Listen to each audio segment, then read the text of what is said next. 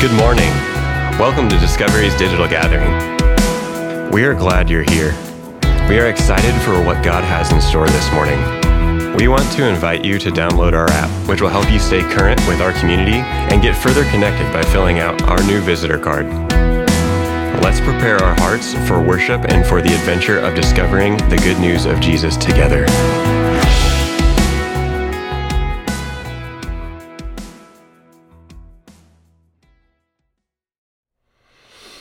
All right, meet me in Acts chapter 4 as we continue our conversation that we are calling Ekklesia. Remember, Ekklesia is this Greek word that gets translated in our English Bibles as church. It literally means gathering. And this time that we are spending immersing ourselves in the story of Acts, the story of the first Ekklesia, the early church, as we sometimes call it, is all about having our imaginations, our hearts, our minds formed in these stories so that we have a sense of both what God intended originally for the church, but also what it could look like here, right, in Davis, California in 2021 and beyond. Wonderful stories that form us in this concept, dream of the church. Acts chapter 4, we're going to be looking at verses 32 through 37 here at the end of chapter 4, and then another story right at the beginning of chapter 5, two very different stories. So before we get into it, let's pray, and then we'll see what God's word has to say to us today. Heavenly Father, we invite you to speak to us now. We approach this moment open-handedly.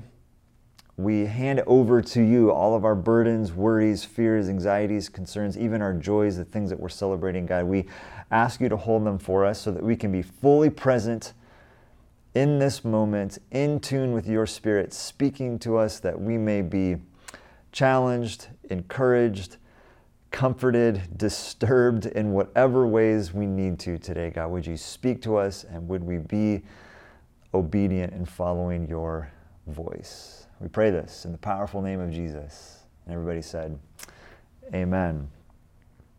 All right, how many of you are familiar with the Sesame Street bit, One of These Things? This is where they'd have a bunch of different objects, right? 3 balls and 1 cube, 2 apples and 1 orange, whatever it would be. And then they'd have kids point out which one was different from the others. And they'd sing this song, one of these things is not like the others, one of these things just doesn't belong. This is a very simple version of a fancy word, and that word is juxtaposition, right? Juxtaposition, putting 2 different things next to each other in order to see the contrast between those things to great effect.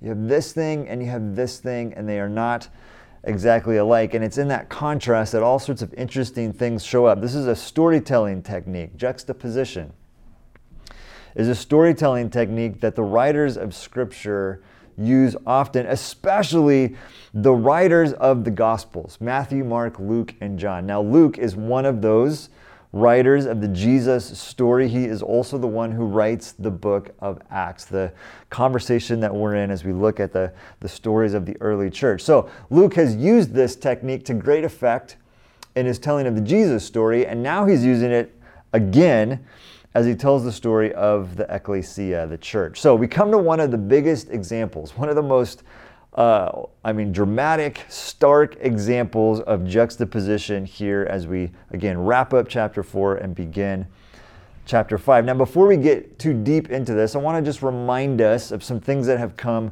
before, remind us of how we got to this point in the story. So going back to the beginning, Acts chapter 1, Jesus invites his disciples, he invites us into this adventure, right, of taking the good news about him to Jerusalem, Judea, Samaria, and to the ends of the earth, this great adventure with Jesus. Acts 2, remember in Acts 1, he said, hey, I'm going to send my Spirit to be with you and to give you power as your witnesses in all these places. Acts 2 is the moment where that happens. The Holy Spirit comes and it unleashes the resurrection power of Jesus into this, at what is at that time anyway, a small group of his followers, right? About 120 people following Jesus at that time, and they are just sort of literally and metaphorically on fire after the Spirit comes. They begin speaking different languages, connecting with people. Peter stands up and preaches. 3,000 people join this adventure called the Ekklesia at that moment. Then there's this little pause in the story, and Luke kind of gives us a picture of what that was like, what that community was like. Now that there's all these people, 3,000 of them, figuring out what it means to follow Jesus, be this thing called the church together. We get a picture of that at the end of chapter 2, of them meeting together, eating together, learning together, praying together, serving together, right? The great togetherness of the church. Then in chapter 3, we pick the narrative up again. We see Peter and John, two critical disciples in the Gospels, now still two leaders of the church. Peter and John heal a man who could not walk. This is where we were last week, or 2 weeks ago, sorry. Peter and John heal a man who could not walk. Peter gives this amazing sermon, a second amazing sermon, and he tells people this happened not because we're awesome or skilled or have some kind of superpowers. This happened because of Jesus. We did this in his name. And this gets him and John thrown into prison. This is where we were last week. Right? They're thrown in prison. They have a trial, and they are told, you need to stop talking about Jesus. You're free to go, but just don't speak in Jesus' name anymore. And they say, well, we just can't do that. Like, we can't help but tell this story. And in the midst of all that craziness, 2,000 more people join the church, and then we ended right with them praying, right? Peter and John come back, explain what happened. They pray for boldness and for God to move, and it happens. The earth shakes. They're filled with the Spirit again. They begin to do all kinds of crazy stuff in the name of Jesus. Good crazy stuff, right? And they see this answer to their prayer. Now, this brings us to today's passage, today's text, the two stories we're going to look at here, beginning at the end of chapter 4. So, if you have your Bibles, you can read along with me. Acts 4, verse 32, all the believers were one in heart and mind. It's going to sound a little bit familiar, right? One in heart and mind. No one claimed that any of their possessions was their own, but they shared everything they had. With great power, the apostles continued to testify to the resurrection of the Lord Jesus. And God's grace was so powerfully at work in them all that there were no needy persons among them. What a beautiful phrase that is. God's grace so powerfully at work in them, there were no needy persons among them. For from time to time, those who own land or houses would sell them, bring the money from the sales, and put it at the apostles' feet. Remember that phrase?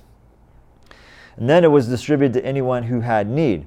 Joseph, a Levite from Cyprus, whom the apostles called Barnabas, which means son of encouragement, Barnabas sold a field he owned and brought the money and put it at the apostles' feet. Now, pause there for a minute, right? Because that is just such an amazing picture, again, of how the church was operating, right? One in heart and mind, selling stuff, helping meet needs in these really practical ways. But then look at chapter 5. We flip the page to the next chapter, and all of a sudden, we have these two liars who fall down dead. All right? One of these things is not like the other. Are you with me? So, what is going on here? Let's get into the juxtaposition of these two stories and just do some good old-fashioned comparing and contrasting. You may have done this in high school literature class or even elementary school. Compare and contrast these two stories because Luke is very intentional and very skilled in what he's doing here. There's a reason he's put these two scenes right next to each other. So first thing, let's just observe this. First thing is, again, the end of chapter 4 is very similar to the end of chapter 2. And this is another of Luke's storytelling techniques. The important things in the book of Acts get repeated all the time. Get ready for many examples of this as we make our way through this book. A lot of things that come up once that are important, he'll bring up again, or he'll show how it happened again in some other place. So we saw community and togetherness in chapter 2. We get a nearly interchangeable picture here in chapter 4. One heart, one mind, sharing everything, no one in need, radical generosity. One of the big differences, though, between chapter 4 and chapter 2 is that here we get this personal named example of someone who did this, right? Who lived this out, embodied this. They sold stuff to meet needs. This guy named Joseph, nicknamed Barnabas. So awesome he got the nickname Barnabas, which means son of encouragement. If you're going to be a son of anything, right? Son of encouragement, good thing to be. So for the second time, we get a picture of the incredible community, the incredible togetherness, the incredible generosity of the Ekklesia. And then Luke holds this up in contrast with chapter 5. Now we do get another named example, Ananias and his wife Sapphira. They sell some property, which, as we've just seen, is totally normal. This is happening from time to time, as Luke says in chapter 4. But they withhold some of the proceeds. And then they present the rest at the apostles' feet, right? So they're doing the same thing that Barnabas did, that so many other members of the early church did. But Peter somehow senses this one is off. Something fishy going on here. He calls it out. Calls it lying to the Spirit. And then Ananias drops dead. And then Sapphira walks in, and she doesn't actually know what has happened at this point. This is a couple hours later.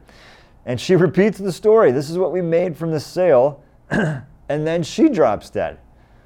And it then says a great fear fills the church, as it would when people start dropping dead as they bring money and lay it at the apostles' feet. So, two stories with very similar precipitating events, right? Named people selling property, bringing it to the apostles, and yet these two stories have very different vibes, right, as we would say today.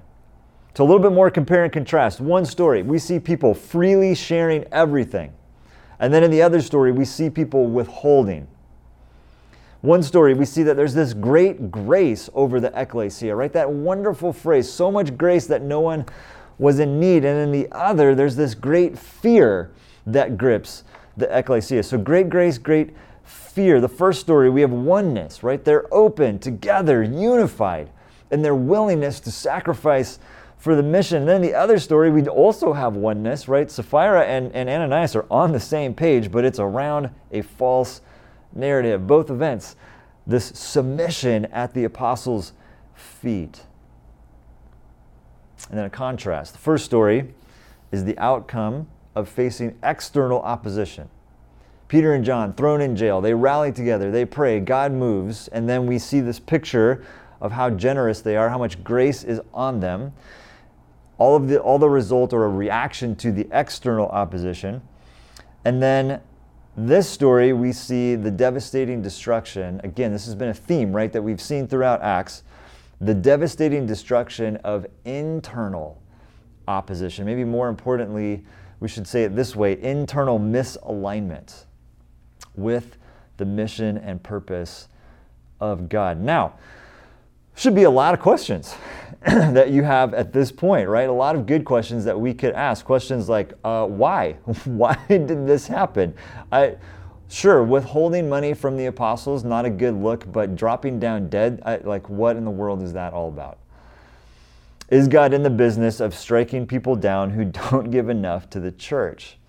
And then maybe, more importantly, in a lot of ways, what is it that Ananias and Sapphira do that is so wrong? Do they even do anything that's wrong? Now, I want to suggest a couple of answers to some of these questions, and then I want us to get into the implications of the story, because even though there's this kind of sensational, dramatic aspect to it, I think there's actually a lot here for us to chew on and think about. So first answer to one of those questions is this. God is not in the business of striking people down. Now, the text itself doesn't actually say what happens here. Meaning it doesn't really explain, did God cause this? Did Peter cause it? Did some other thing happen? It just says that they dropped dead, which is, again, bizarre in and of itself. But the cause of death is not really named directly. And then more, generally and broadly speaking, we know from the bigger story of Scripture that God sent Jesus to die in our place and therefore isn't really in the business of punishing people in this way. This seems to be an isolated incident, right? Kind of a strange outlier and occurrence that is held in contrast to the larger activity of the church. The majority of the Ekklesia is together, one in heart and mind, selling property to meet needs. And then there's these outliers, Ananias and Sapphira. So this is a story that Luke highlights because of the contrast. Not as a sort of lesson of like, don't be a liar or you'll drop down dead, but more of like, here's what was going on, and then here's an example of when it didn't go that way and how crazy that was. Right? Juxtaposing the postures of generosity versus withholding. Openness versus covering up or hiding. Authenticity versus pretending. These are the tensions, the contrast that Luke wants us to see and wants us to wrestle with, right? One of these things is not like the other. One of these things doesn't belong. The Ekklesia, the church, is built on the resurrection power of Jesus. It's built on grace and freedom, not organizational power and manipulation and image management. Now, which leads to the second thing, the second truth here is what they do wrong is not really about the money. I mean, that's obviously the manifestation of it. It's an issue, but their withholding points to a deeper problem.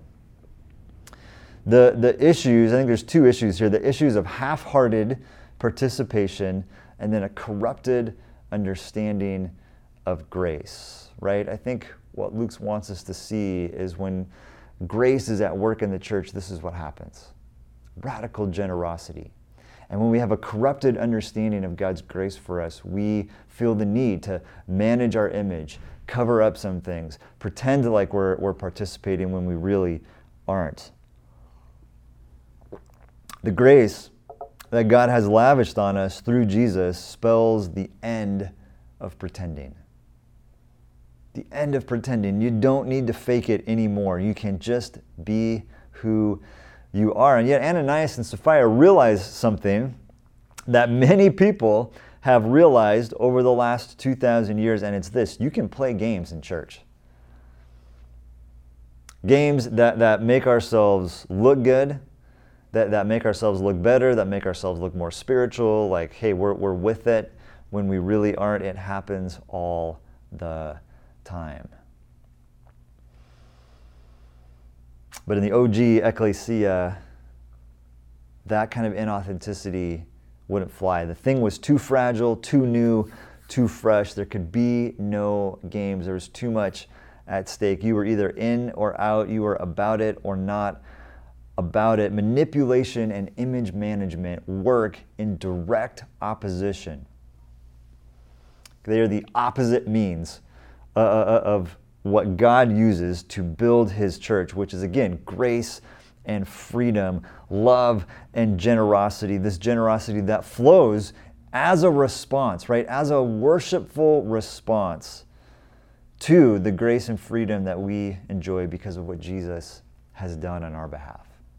On that cross, His death and resurrection. Now, let's talk about some implications, because I do think there is a big question here of what do we do with these stories? And in particular, what do we do with Ananias and Sapphira? Do we need to live in fear of being struck down? Hopefully, you understand the answer to that question is no. Right? We don't need to live in fear of being struck down. We can rejoice in the good news that God has poured His grace on us.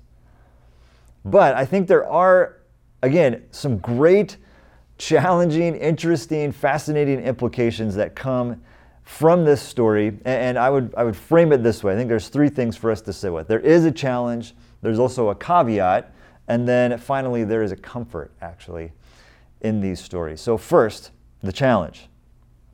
Okay, the challenge of these stories, and again, particularly of Ananias and Sapphira, is to ask the question, are there ways in which I withhold from the Ekklesia? Are there ways in which I withhold from the church? Do I play the church game, or do I authentically participate in God's family as a worshipful response to the great grace and love that He has lavished on me? Again, I think I said this a couple of weeks ago, but our creativity in sin knows no ends, right? And so we can hide and pretend in all kinds of ways, even really good ways. And again, I think this is one of the key issues of Ananias and Sapphira. What they do looks really good. Look at us, we sold some property, we're giving the money to the church, we're laying it down at the apostles' feet. We can hide, though, behind our serving, behind our attendance. We can hide behind even our giving and our generosity. Or we can just straight up withhold those things. Which again is less about the actions, right? It's not about like, well, do I serve or not serve? It's more about the spirit behind them. Do we love and serve and give and participate because of God's great grace in our lives? Or is it about duty or obligation or gamesmanship? Is it about image management? Is it about manipulation? We do well to sit with some of those questions, right? To examine our hearts and think about what our motivation for all of that is.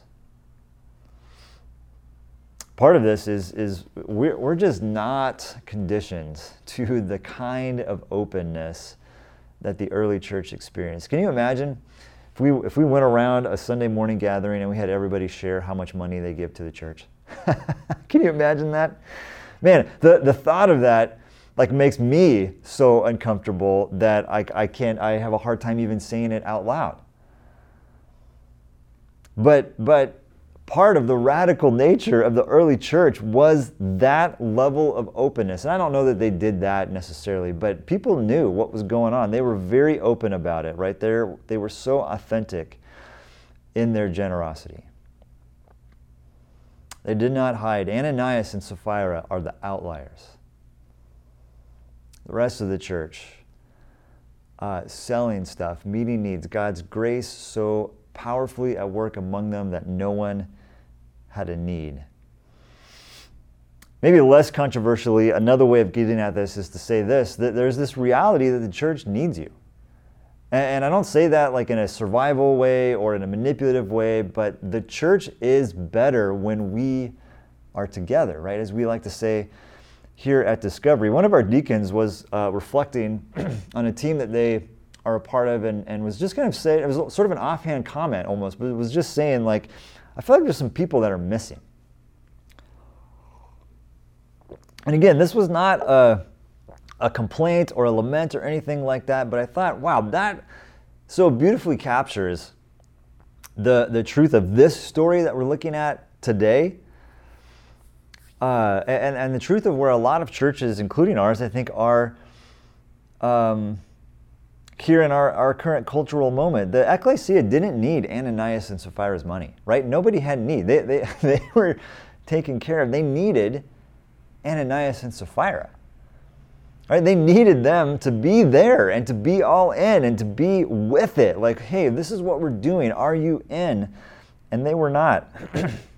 They were only kind of halfway in, 1 foot out the door. And in the same way, again, I think a lot of churches today are missing people. Again, not in the sense of attendance on Sunday morning or just counting the numbers or anything like that, but in the sense of we're missing the joy and the fun of the radical adventure of following Jesus together, of serving the church and the mission and our community together. We miss when we're not all in it. Are you with me? Now, the caveat here, so that was the challenge. The caveat here is that many of us have had bad experiences with the church and with people who claim to follow Jesus. And so we withhold, I think for good reasons, right? We withhold because we've been wounded. We withhold out of a fear of getting hurt. And I totally get this. My deepest wounds come from church. Man, I got stories. I do think there is wisdom in being careful, especially if you're in that place of kind of re-engaging with church, or maybe you've never really been a part of a church, you've just seen Christians behave badly, and so you're not totally sure what's going on here. I think there's wisdom in being careful as you enter into community, as you engage with the church, as you open yourself up again. But I'm also reminded of that great C.S. Lewis quote, to love at all, to love anything, he says, even a pet, to love is to be vulnerable. Love anything and your heart will be wrung and possibly broken. And so at some point, and you may not be ready for this right now, and that's fine, but at some point, to fully experience the great grace that God provides us through his people, we have to open ourselves up to the church and to each other. Which leads us to the comfort. So the challenge, the caveat, the comfort, Acts 4 in particular, verses 32 to 37, is a picture of God's dream.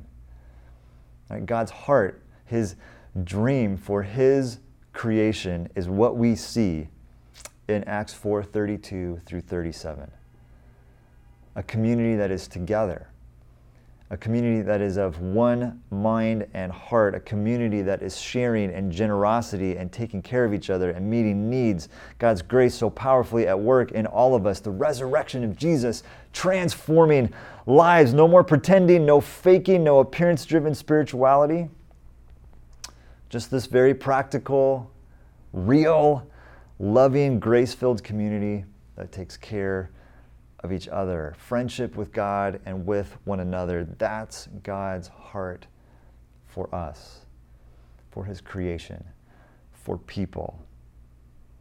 This is what he intended from the very beginning of the story, purpose and friendship. This is why he pursued us even when we rejected it. This is why he sent Jesus to live with us, to teach us about what life in his kingdom looks like, to die in our place on that cross, and then to overcome the power of sin and death through his resurrection. It's all because God is community. 3 persons in one being, Father, Son, and Spirit. God is community, and when God's grace abounds, it creates community. Right relationships, healthy friendships. Sin is always about destroying, undermining, and eroding community. Destroying, undermining, and eroding friendship. Grace heals, restores, and creates beautiful friendships. And so here we now come to the communion table, this moment that we center around every time we gather. Digitally, in person, every Sunday, it's about the table, where Jesus says, I no longer call you servants, I call you friends. And because we are friends with God, we can be true friends with one another.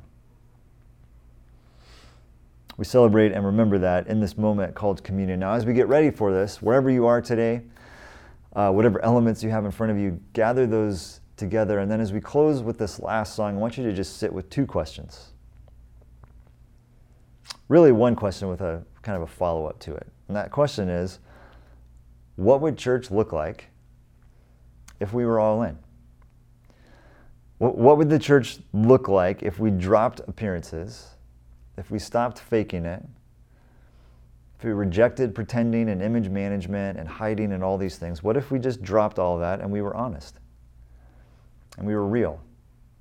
And we fully participated as a response, as a worshipful response to what God has done for us? What would it look like? What would our gatherings look like? What would our groups look like? What would our generosity look like? I want you to think about that, pray about that, dream about that as we sing this final song together and as you take communion, the body and blood of Christ. Jesus dying in your place to forgive your sins so that you could be friends with God and friends with others. When you're ready, take communion.